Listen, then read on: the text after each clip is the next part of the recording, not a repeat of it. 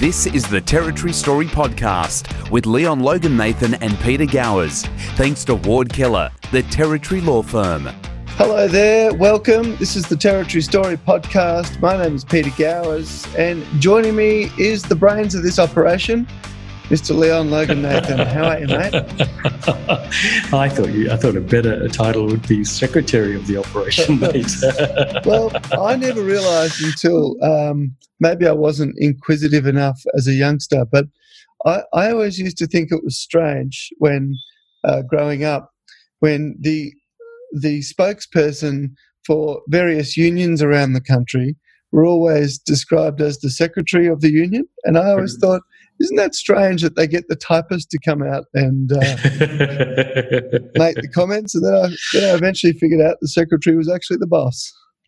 Yes. Well, it's like being the secretary, I think, of the Communist Party of China. I think right. They're pretty high up there as well. Well, speaking of which, I would have thought you'd be getting an early night this evening. This would be sort of like your New Year's Eve equivalent, wouldn't it? With the first Trump-Biden debate kicking off at the wee hours tomorrow morning our time. You know what? I didn't even know that. Okay. But we probably dated the podcast already, and I'm not sure when this one's coming out. But anyway. They're doing three of them anyway. So, but yes, Trump's taking the line that Biden is senile, and Biden's taking the line that how can you have this maniac run the country for another 4 years? So I guess we'll see who wins in the end. Right. Well, the one thing I am keeping an eye on, mate, is our podcast that was most recently released, and of course there'll be a number of podcasts that would have been released between now and then, and when this one comes out, it was released recently. It is climbing up the charts like you wouldn't believe, mate.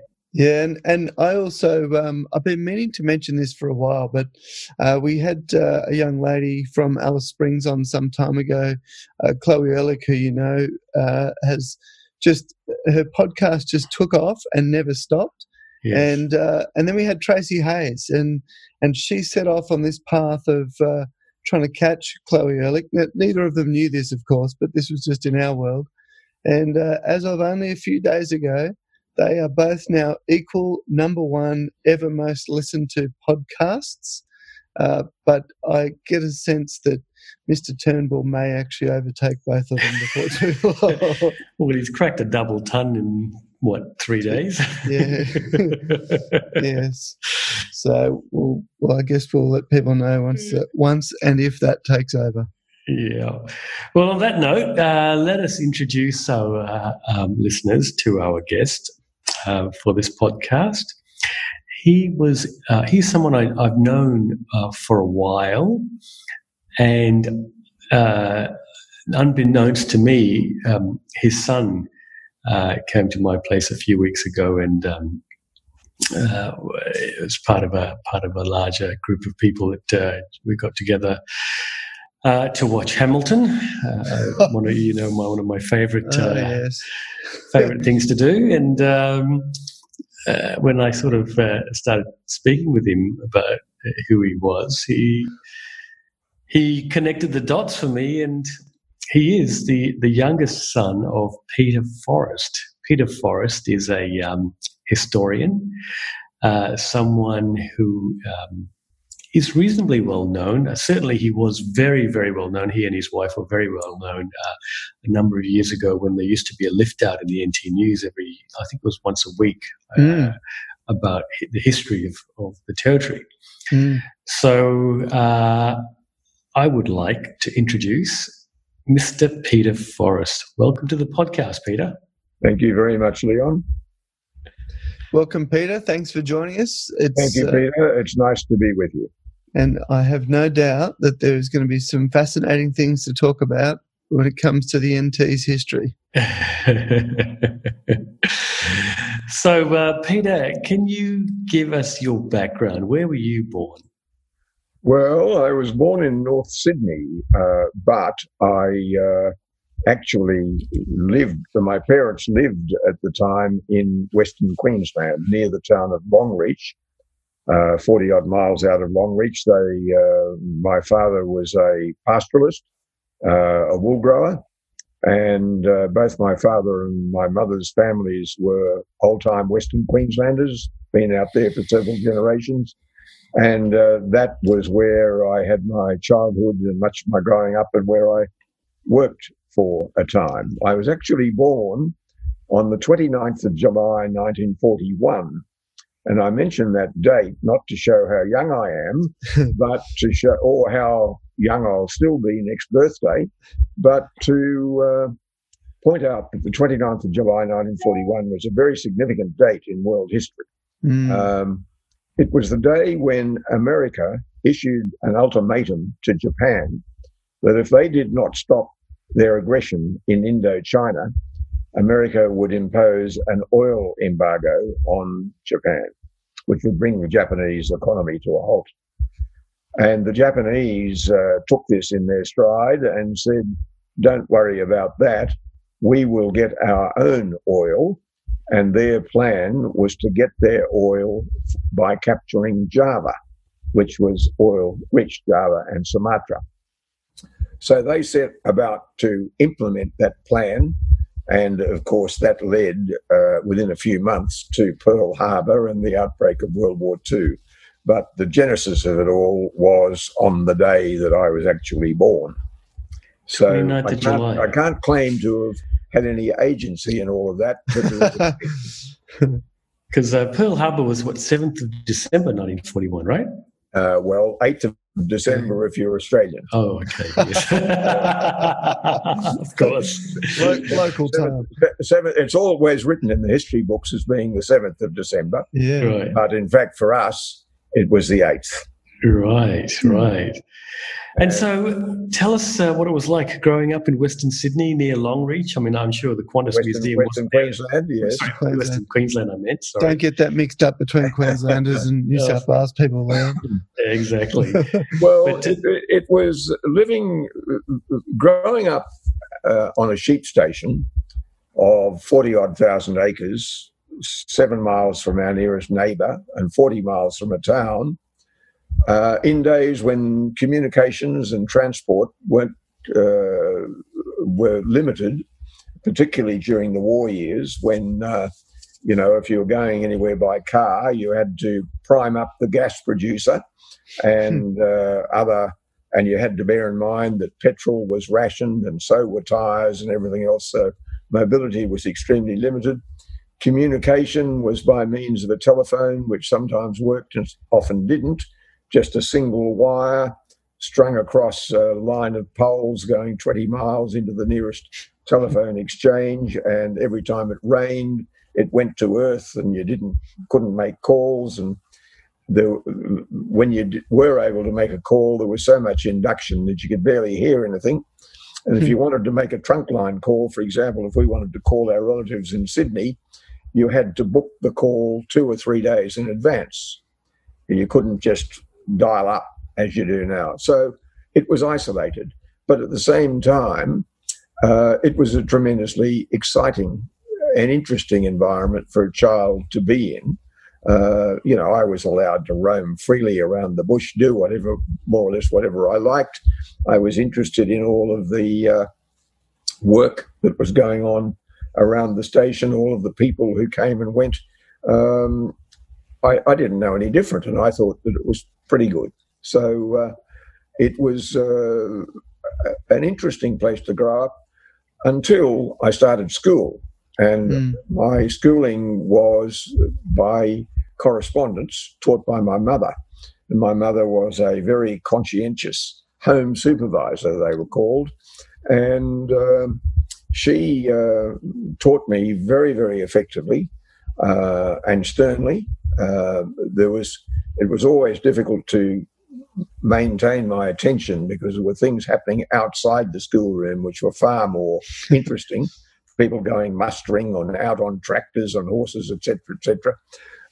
But she was pretty good at it. And when I went away to boarding school at age 10, I found that I was 2 years ahead of everybody else because she just taught me so effectively. Wow. That 2 years ahead of everyone didn't last all that long. Actually, I used up that credit fairly quickly. But it was a fascinating place in which to grow up, and it was interesting because you were so isolated, you more or less automatically took an interest in the outside world. You know, you wondered what was outside. And occasionally we would go on car trips down to Sydney, 1,500 miles over atrocious or virtually non-existent roads and all the rest of it, and through all sorts of different country and through all sorts of areas where, when we were driving past them, my father would say to me, "Oh, well, Major Mitchell went there when he was exploring in this area in 1845, and this is where he stopped." And, wow. And I got extremely interested in that sort of thing, and I think I've been interested in history ever since. Why were the trips to Sydney, Peter, and not Brisbane from Longreach? The trips to Sydney were because a part of my mother's family, which we were close to, was resident in Sydney, and we didn't have any connections in Brisbane at all. Okay. So we went to Sydney. We did, on one occasion that I vividly remember, we did fly to Sydney by Qantas from Longreach. Qantas was still operating as a domestic airline in those days, as well as an international airline. And we flew from Longreach on a series of hops to Sydney, or towards Sydney. We didn't go all the way, but we flew in a DH-86 aircraft, which is a biplane, notorious as perhaps having been the most dangerously unsafe plane ever. No, I'm being serious about this. Yeah. And but what I remember most vividly about it was that there was a steward on the plane, and he wore black trousers, a white shirt, and black shoes, and a bow tie, and had a serviette over his arm, and all the rest of it. He was very correct. And we all sat in cane chairs. The passengers, the chairs you sat in were in effect cane lounge chairs. Wow. So that was the DH-86. And of course, Longreach was the birthplace of Qantas. Some of my relatives had a bit to do with helping it get off the ground. Aviation was a thing that we watched with great interest, took for granted. Some of the paddocks on our property were named after aviators. One was called the Jason, which was Amy Johnson's aircraft. Another paddock was called the Hinkler, because they were flying over when things were being done in the pioneering stage on the property. Wow. So that was the connection with Sydney and the ways and means of getting there. So could you just describe the trip from Longreach to wherever you landed near Sydney? Where did you stop along the way? Well, I think we stopped at Charleville on the first night. And what would happen was we might have gone from Longreach to Blackall to Charleville.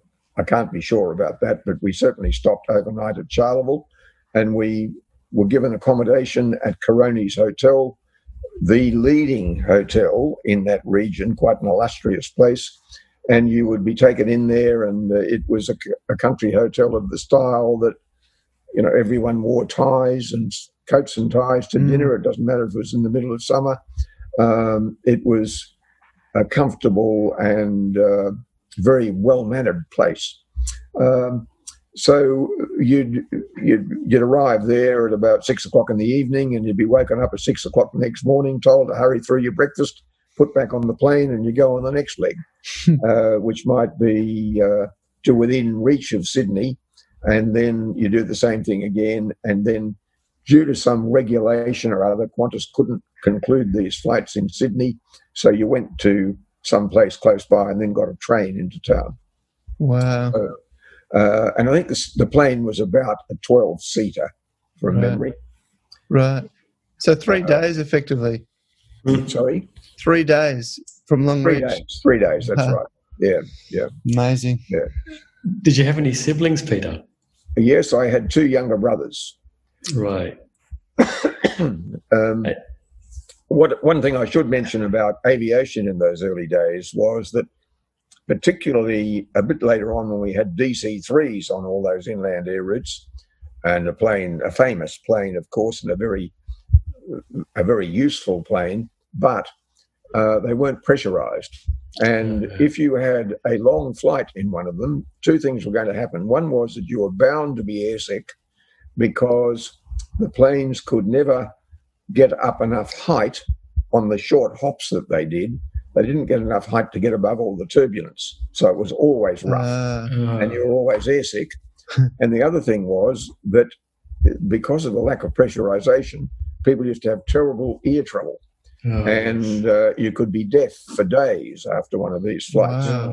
Just seemed to depend on the individual. It didn't worry me much, but my young brother, he would be deaf for a week after one of these flights. So we have come a long way. Yeah. And so you managed to get through school, and then... Yeah, I went away to boarding school when I was 10. I went to boarding school in Sydney. Because I could be near those relatives that we had down there. Yeah. And it was a somewhat severe boarding school, modelled on 19th century English boarding schools. Plenty of floggings, a complete lack of freedom, and we were only allowed out of the school gates once a term for a free weekend, and a complete lack of privacy. The food was awful. It's perhaps a bit harsh, but it wasn't good. Mm-hmm. And it was Spartan. But I survived, and I think one of the reasons that I survived was that having been brought up in the bush where there are a few rough edges anyway, I knew how to cope with it. But other people who had a more sheltered childhood found it very difficult. Which establishment was that, Peter? It was a school called Barker College up at Hornsby on the northwest side of Sydney. Still around? Oh, yes, it's still going. Yes. And they've even got girls there now. Wow. we could only dream. Can only imagine. In those days. But we weren't quite sure what they were or what you might do with them. But we just knew we wanted them. But nowadays it's co-educational, and it's quite a notable school. Right.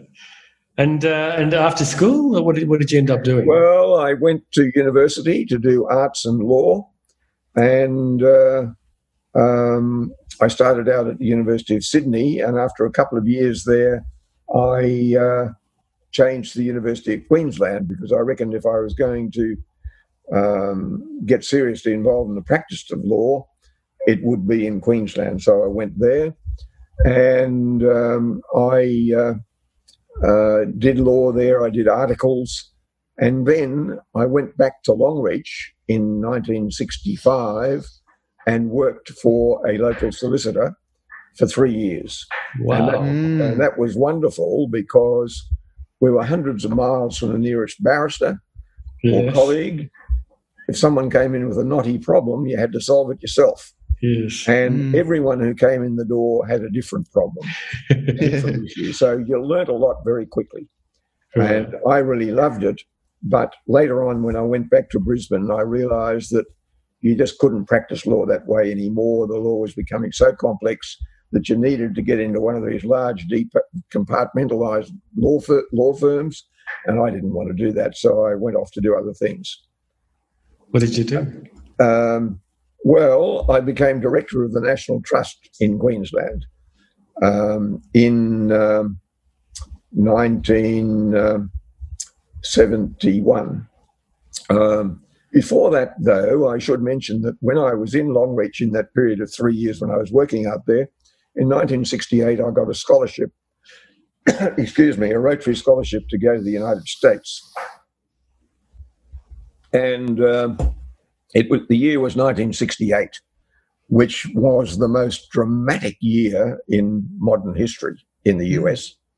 I arrived in America just after the Tet Offensive in the Vietnam War, which was an absolutely terrifying event for the Americans, who realized that they perhaps weren't as invincible as they thought. I arrived there also at about the time that Martin Luther King was assassinated. Arrived where exactly in the US? Gee. Sorry? Where in the US did you? Upstate New York. Oh, upstate, okay. Not New York City, but upstate, up the Hudson River. How far upstate? Up towards Hudson, around the Catskills, around West Point is one other famous landmark, and Poughkeepsie. And of course, as you would know, Poughkeepsie is famous as the home of Vassar Ladies College. Right. Which I managed to break into one day. But 1968 was an exhilarating and fascinating year for me to be in the United States, because I was terribly interested in politics. In Australia in the 1960s, there had been bitter debate about the Vietnam War and about our involvement in Vietnam. What all of this was doing was dividing the younger generation from the older generation. And it was just dominating everything. And of course, 1968 was also the year of a presidential election. And as it turned out, it was the year in which the Democrats, who had controlled the presidency for most of the time since 1932, they were thrown out. Richard Nixon came in, and things were never quite the same after that. But it was... Can I just pause you there? Sorry?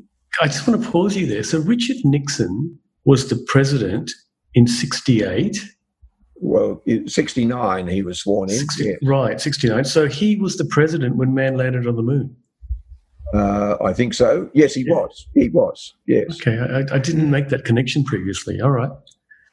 Yeah, so it was a turbulent time, and I was extraordinarily interested in it, and I got involved a little bit in the campaign. All sorts of young people that I became friendly with were signing up to support Eugene McCarthy in his campaign for the presidency. He didn't make it, but he was running on an anti-Vietnam ticket. And it was just amazing, all of these things that were happening. People getting assassinated, riots, bitter divisions. It was the most turbulent year in American recent history, without doubt. Peter, I have a question, and it's related to something you just said, but we had a guest on the podcast a few months ago, and her father fought in the Vietnam War, and we sort of made a comment at the time, and I wonder if you could just explain to us, I've never really quite understood, because it was before my time, how in both the case of the US and Australia, how the governments decided to go to war with Vietnam, and then when their soldiers came home, they completely turned their backs on them. Why did that happen? Well, we need 3 or 4 podcasts. I was waiting for that. But, just give me the cut-down version.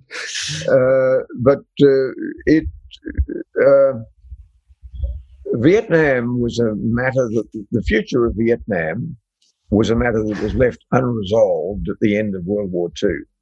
It had been owned as a colony by the French, and the French dug in there and stayed there until 1955, after they were defeated in the famous Battle of Dien Bien Phu, and they were forced to withdraw. And then there was an uneasy peace between the revolutionaries, who didn't want the French, and the other interest backed by the Americans, and with Australia tagging along, that wanted a controlled process that might result in the establishment of a democratic regime in South Vietnam. And it was agreed that there would be a plebiscite in a number of years to determine all of that. But in the meantime, a guerrilla war was being run, and it just escalated. Now, the American and the Australian governments actually went to war in Vietnam in the 1950s without really telling the world about it. But in the 1960s, it came right out into the open because the Americans were losing, and the South Vietnamese, which the Americans were backing, and the Americans were having to pour more and more troops in, more and more planes for bombing, and just escalating the whole thing, and it could not be kept a secret. And then, of course, you had the Tet Offensive that I mentioned earlier at the beginning of 1968, when the Americans, and under President Lyndon Baines Johnson, said, "Oh, we're winning this war, it won't be long now." And then in the Lunar New Year of 1968, the Viet Cong, the communist forces from North Vietnam, actually invaded into South Vietnam and got right into the American embassy in Saigon. Wow. And this blew out of the water any pretense that the Americans were winning. So it then became a quagmire of losing battles and stalemates and so on, until eventually the Americans decided that they would just have to pull out, and they did, and the Australians too. They glossed over it and tried to pretend that they'd won, but it wasn't the case. Now, as to your question as to why weren't troops returning from Vietnam treated better, there was so much division in the community about whether we should have been in Vietnam at all, that I think that was one reason. There was, I think, some of the hostility toward the returning troops has been exaggerated, but I think that they were, the government associated Vietnam by this time with failure. They didn't want to have big welcome home parades for all of these troops, because it would remind the community of what a failure it had been, right? A costly failure. So I think that those men weren't as well treated as they should have been, but the fault lay with the government rather than the community at large. Yeah, because that was a time when Australia actually conscripted troops too, wasn't it? Oh, well, it was, and this was the lottery of death. Yeah. This was part of the reason for so much opposition to it. Yeah. Because, people who might be conscientiously opposed to the war were forced to go and fight it. Yeah. And, of course, there was increasing. What happened was that in the early years of the war, it was politically very popular, but the tide turned very quickly in 1967 and 68, and it became unpopular. So people weren't really holding their hands up and saying, "I want to go and fight in Vietnam because we've got to win this war." It was, I think, being clearly seen that we were stooges for the Americans. Yeah. So it was a very unhappy episode in Australia's history. Yeah, absolutely. Pete, if you want to get an absolutely fantastic rundown of all of this, and not have Peter on the podcast for 3 episodes, as he says, Ken Burns does a brilliant job of it on Netflix. Okay. Brilliant. And I think, what is it, about 10 episodes or something, Peter? It's something like that. Yeah, it's certainly worth having a look at. And there have been some wonderful books written about Vietnam too. Yep. I mean, Vietnam is like all wars, right or wrong. There was incredible heroism, incredible achievement, incredible cowardice, incredible courage, all of those things. But it's just they were all obscured and overwhelmed by the political awfulness of it all, and the hopelessness of it. Yep. I mean, America got itself into this war and didn't know how to get out. That's the basic problem. So Peter Forrest, 27 years old in upstate New York. Tell us what happened there. Oh, well, it was a wonderful experience because here was this boy from the bush, the backblocks of Western Queensland. I'm over there in New York. And the original Crocodile Dundee. Well, heading that way, I suppose. I had a little side trip down to the southern states of the United States, which I'd always been interested in, and I'd always been particularly interested in the American Civil War. Yes. And not for this reason, but it is a fact that one of the heroes for the South in the American Civil War, and a man who was a slave trader in Memphis before the war and after the war, he was an outstanding Confederate general. And after the war, he founded the Ku Klux Klan. His name was Nathan Bedford Forrest. Yes. The same surname as me. Yes. And wherever I had to go in the southern parts of the United States, they'd say to me, "Say, are you any relation to that guy who fought for us in the War of Northern Aggression?" And he said, "Well, look, I'm not quite sure about that," and left that very ambiguous. But every door of hospitality was opened wide to me because of the prospect that I might have been related to this great hero of the southern states. Wow. Of course, in 1968, they were still fighting the war down there, as indeed I found out 10 years ago when I was back in the same region, they're still fighting it. Yeah. But that was just a wonderful experience to me, that whole 1968 thing. But anyway, I went to Brisbane, became director of the National Trust there, and I found myself involved in a war of a different kind, a war with the Queensland government over the future of Queensland's heritage, particularly the heritage of the Bellevue Hotel in Brisbane. This was a famous conservation issue. The Bellevue Hotel was opposite Parliament House. It had been a famous and popular old hotel, glorious place with cast iron balconies and so on all around it. It was being used as a hostel for the country members of Parliament, and the Bjelke-Petersen government decided that they'd tear it down, which, in the view of the National Trust, and certainly my personal view, would have been and was a tragic outcome for Brisbane and for Queensland and for Australia. It was just willful vandalism. And but it was an issue that went on being argued about for 4 or 5 years, 6 years. And I was honorary secretary and then director of the National Trust of Queensland, and very much at the front of the firing line over all of this, and made myself very unpopular with the Queensland government, particularly with such notables as Russell Hinds, who and it eventually became clear that there wasn't room in Queensland for Big Russ and for me. Right. So that precipitated my move to the Northern Territory in the beginning of 1978.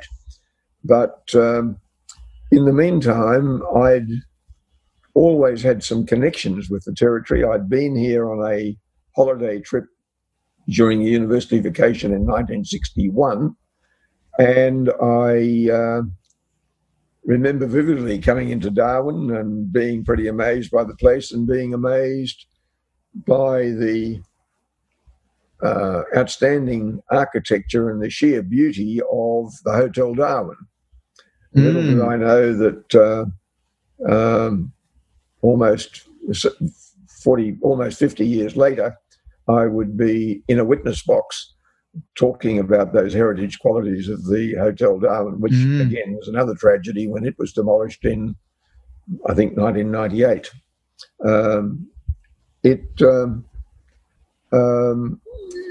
And I also came to Darwin in early 1975 in the aftermath of Cyclone Tracy. I'd been asked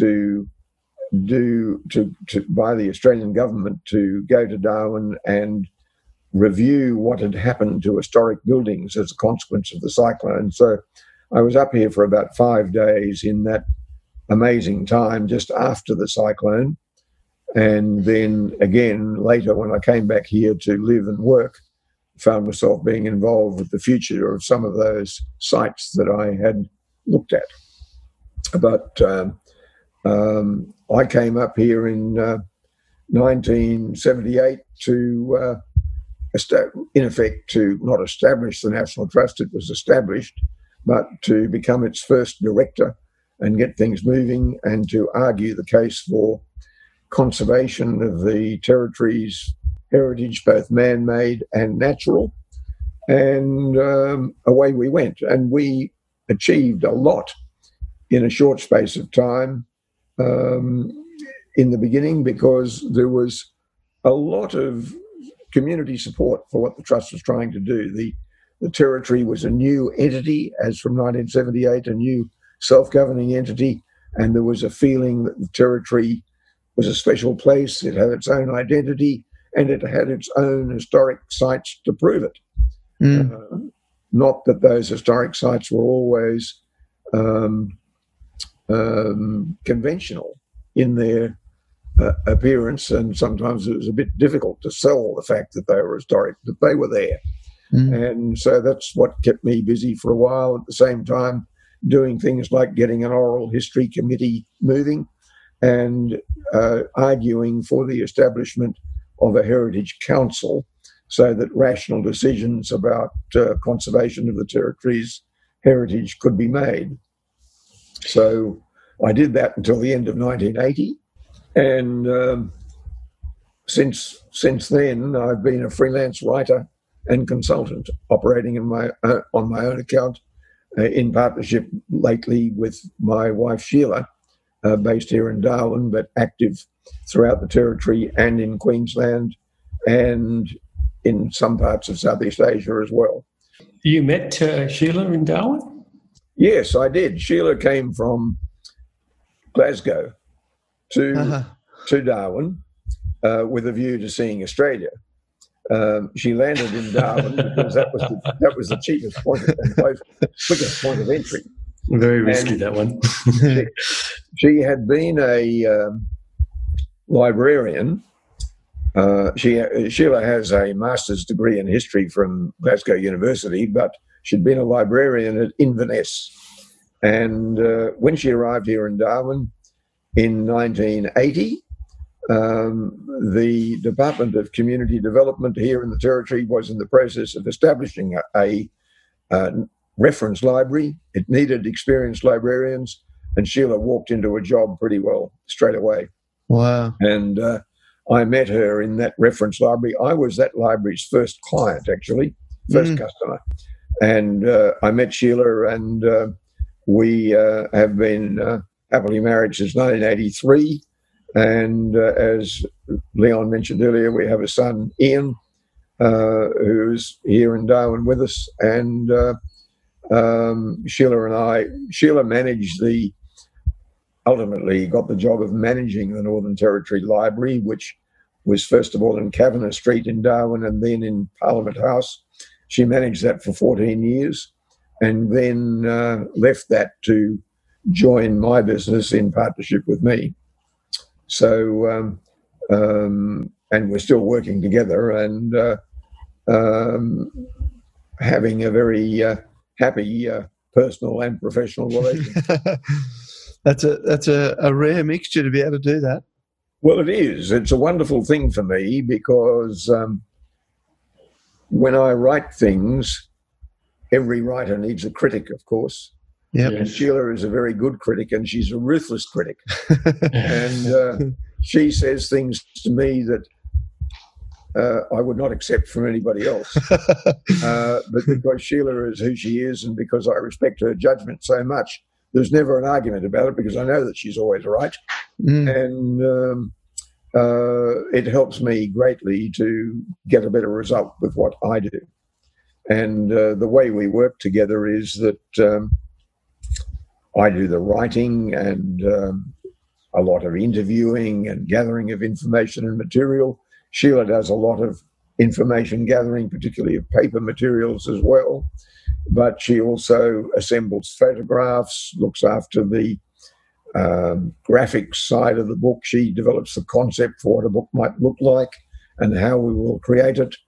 And we have in recent years been printing and publishing our own books ourselves.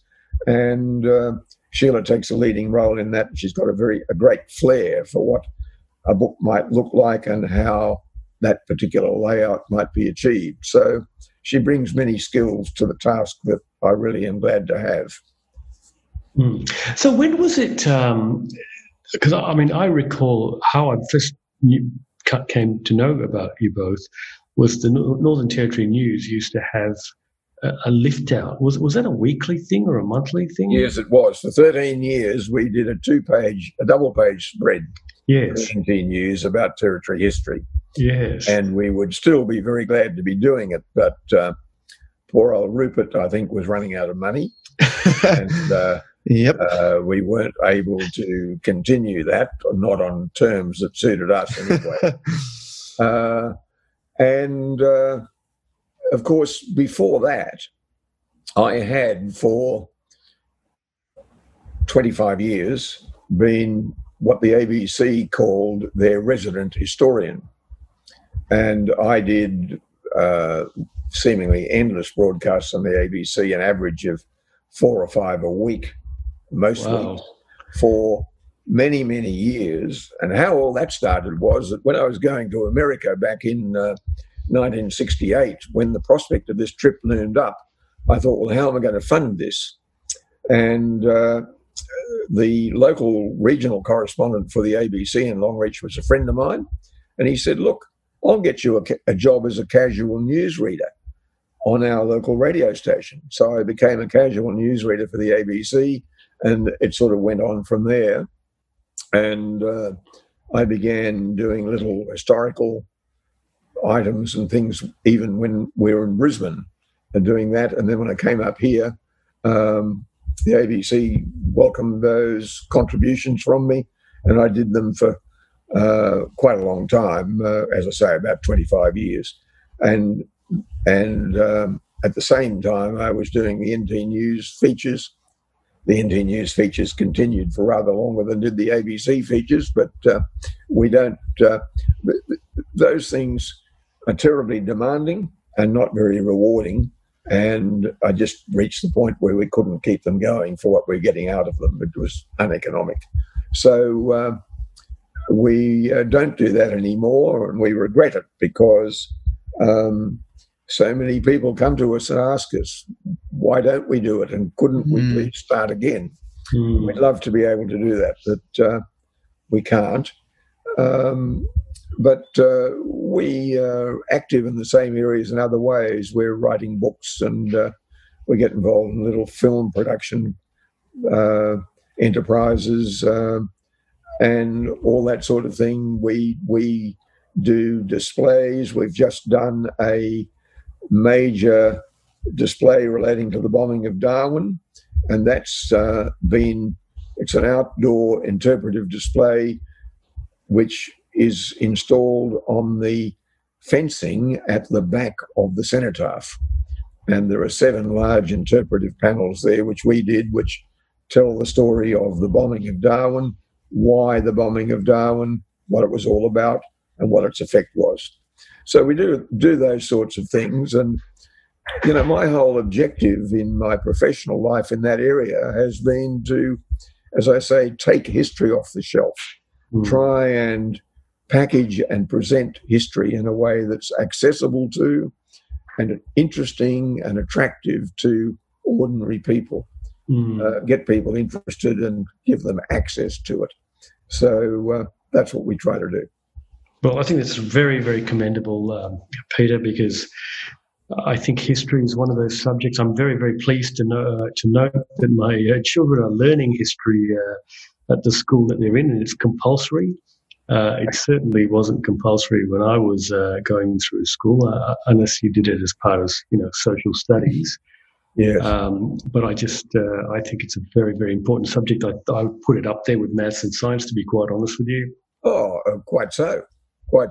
And it's a great shame that history in recent decades has slipped through the cracks. It still isn't given the priority in the school system that it should be, particularly Australian history. And I think it's appalling that children are going to school here in Darwin and don't know anything about the bombing of Darwin, for example, or any other of the multitude of things that they should know about. Some schools are teaching it, but not all. Did you write any books about the bombing of Darwin, Peter? Oh, yes, I have written books about that. Okay.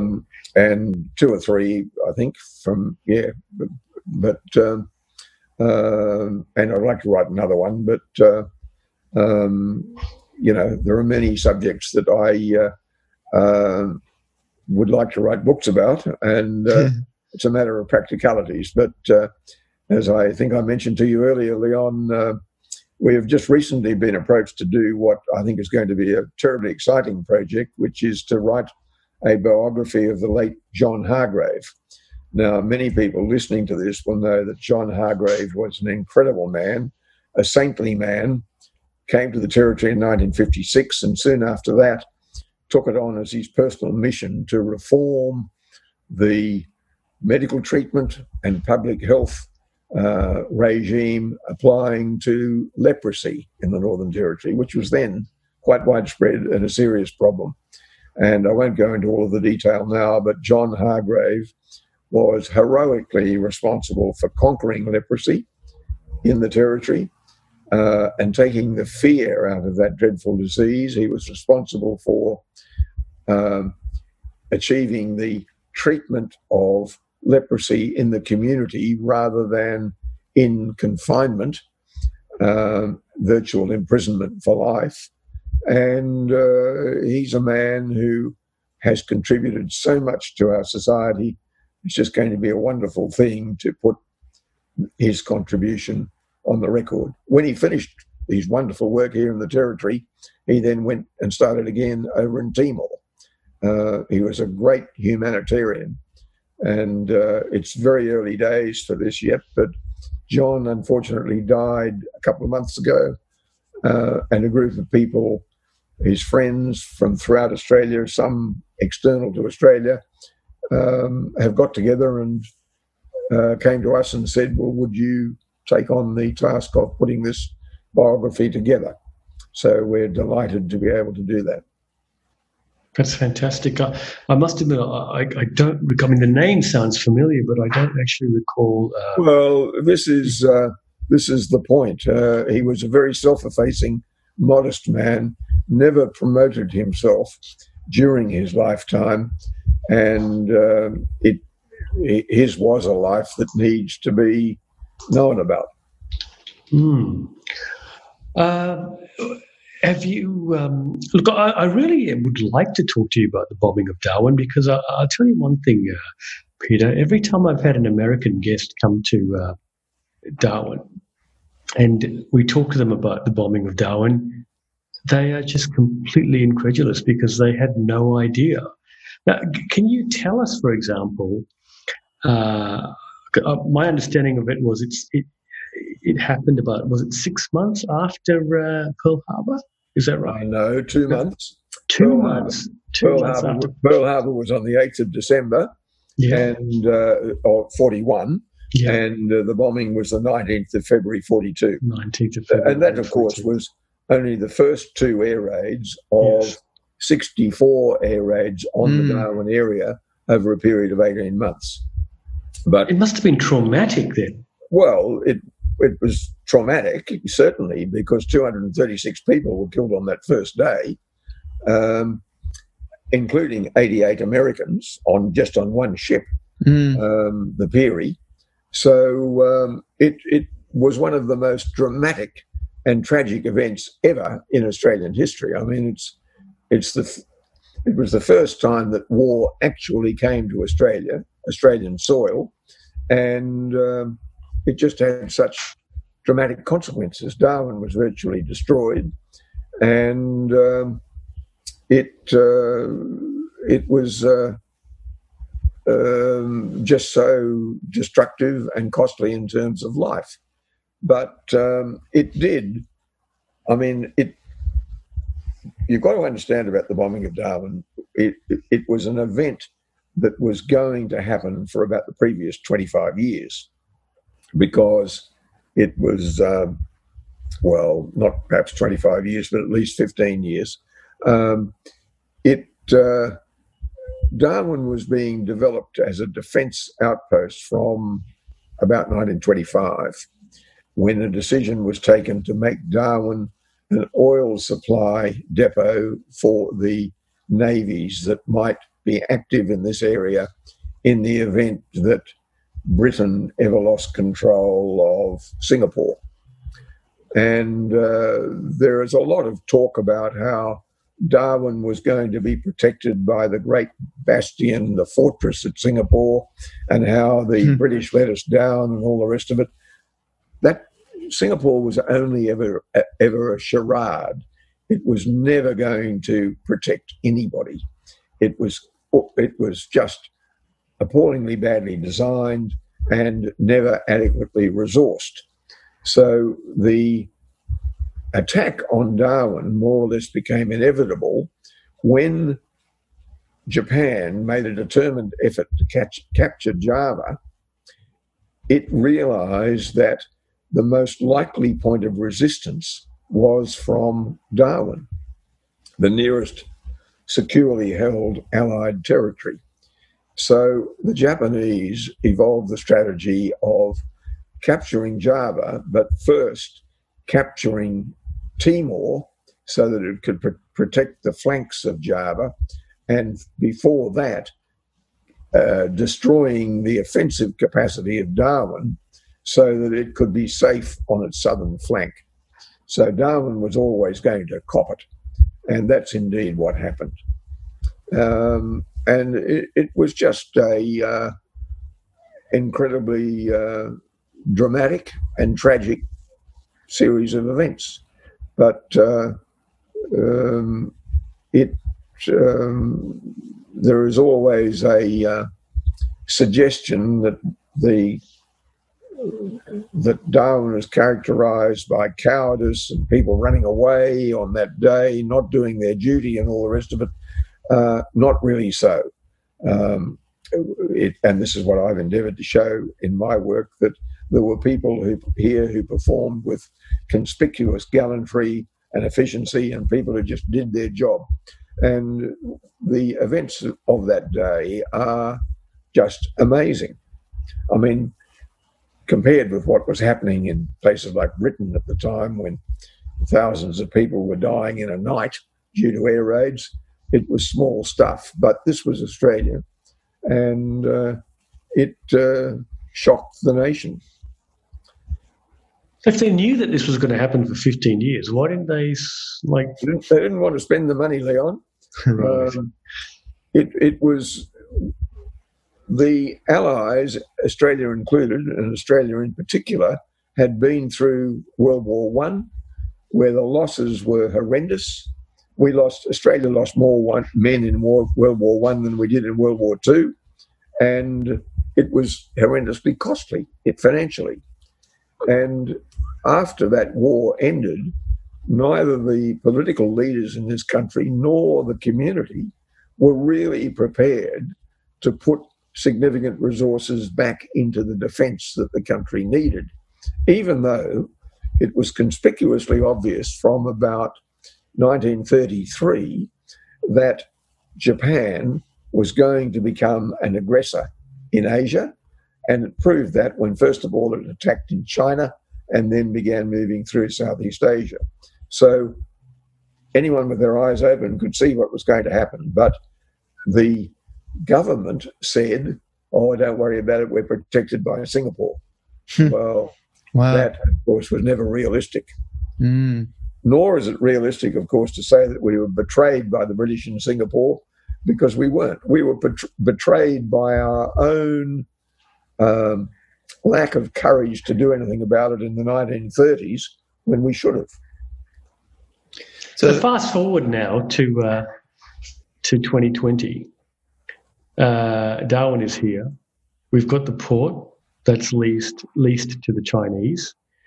We've got the Americans also here going through their rotation every year.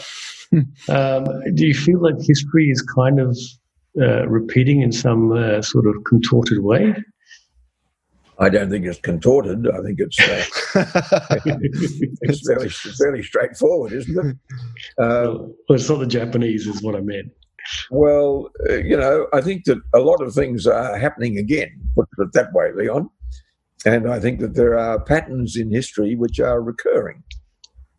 And I think we need to acknowledge that were there to be hostilities in Southeast Asia, for example, we would need to be, in my opinion, much better prepared than we are now. I think perhaps I better leave it at that, because I don't want to be controversial, but at the same time, I don't think that we should have any grounds for being terribly comfortable about our strategic situation. I think we are very exposed, and if the strategic situation deteriorates, I think we'll be extremely vulnerable. I sincerely hope I'm wrong, but it seems to me that that's the logical conclusion you're forced to. So without pushing you for controversy, what's the worst case scenario? The worst case scenario might be the 19th of February 2025. God. The bombing of Darwin all over again. Right. I don't want to be facetious about that, but I mean, I think that the worst case scenario might involve Darwin and the surrounding region in hostilities. I think we might have learnt a few lessons from last time. I think we would take better steps to get our civilians out of the way, for example.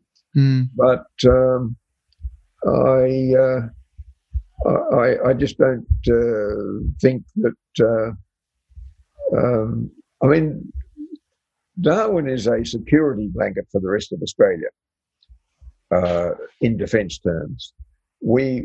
Defence resources are put here to make people in the rest of Australia feel that they can sleep warmly and comfortably at night, secure in the knowledge that there are people up in Darwin defending us. Well, I've been down Mitchell Street at midnight on a Saturday, and let me tell you, I think they're asleep at the wheel sometimes. Yes, so I do think that we need to really seriously reconsider where all of this stands. Not that I'm necessarily advocating a great increase in defence expenditure, but I think we need to reallocate the resources that we are spending on defence at the moment.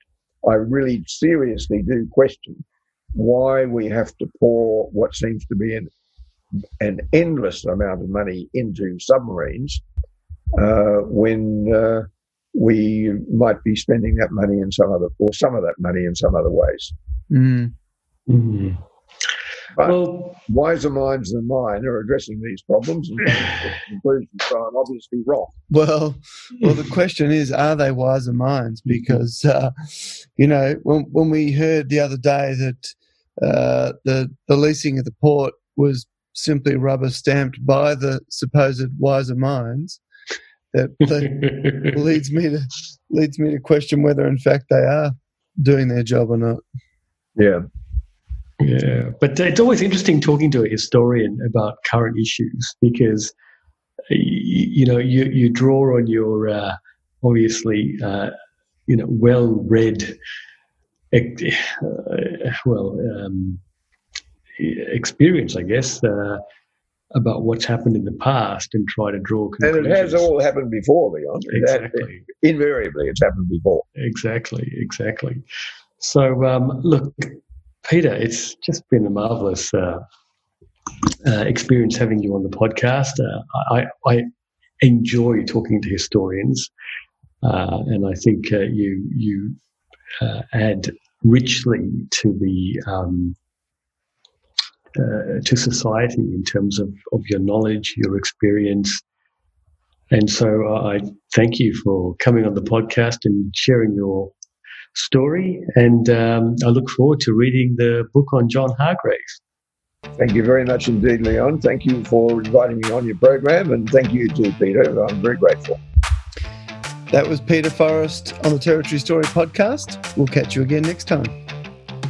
You've been listening to the Territory Story podcast with Leon Logan Nathan and Peter Gowers. For more episodes, search Territory Story podcast on all leading podcasting platforms. The Territory Story podcast, thanks to Opie Dennis Digital Marketing, your local digital marketing agency.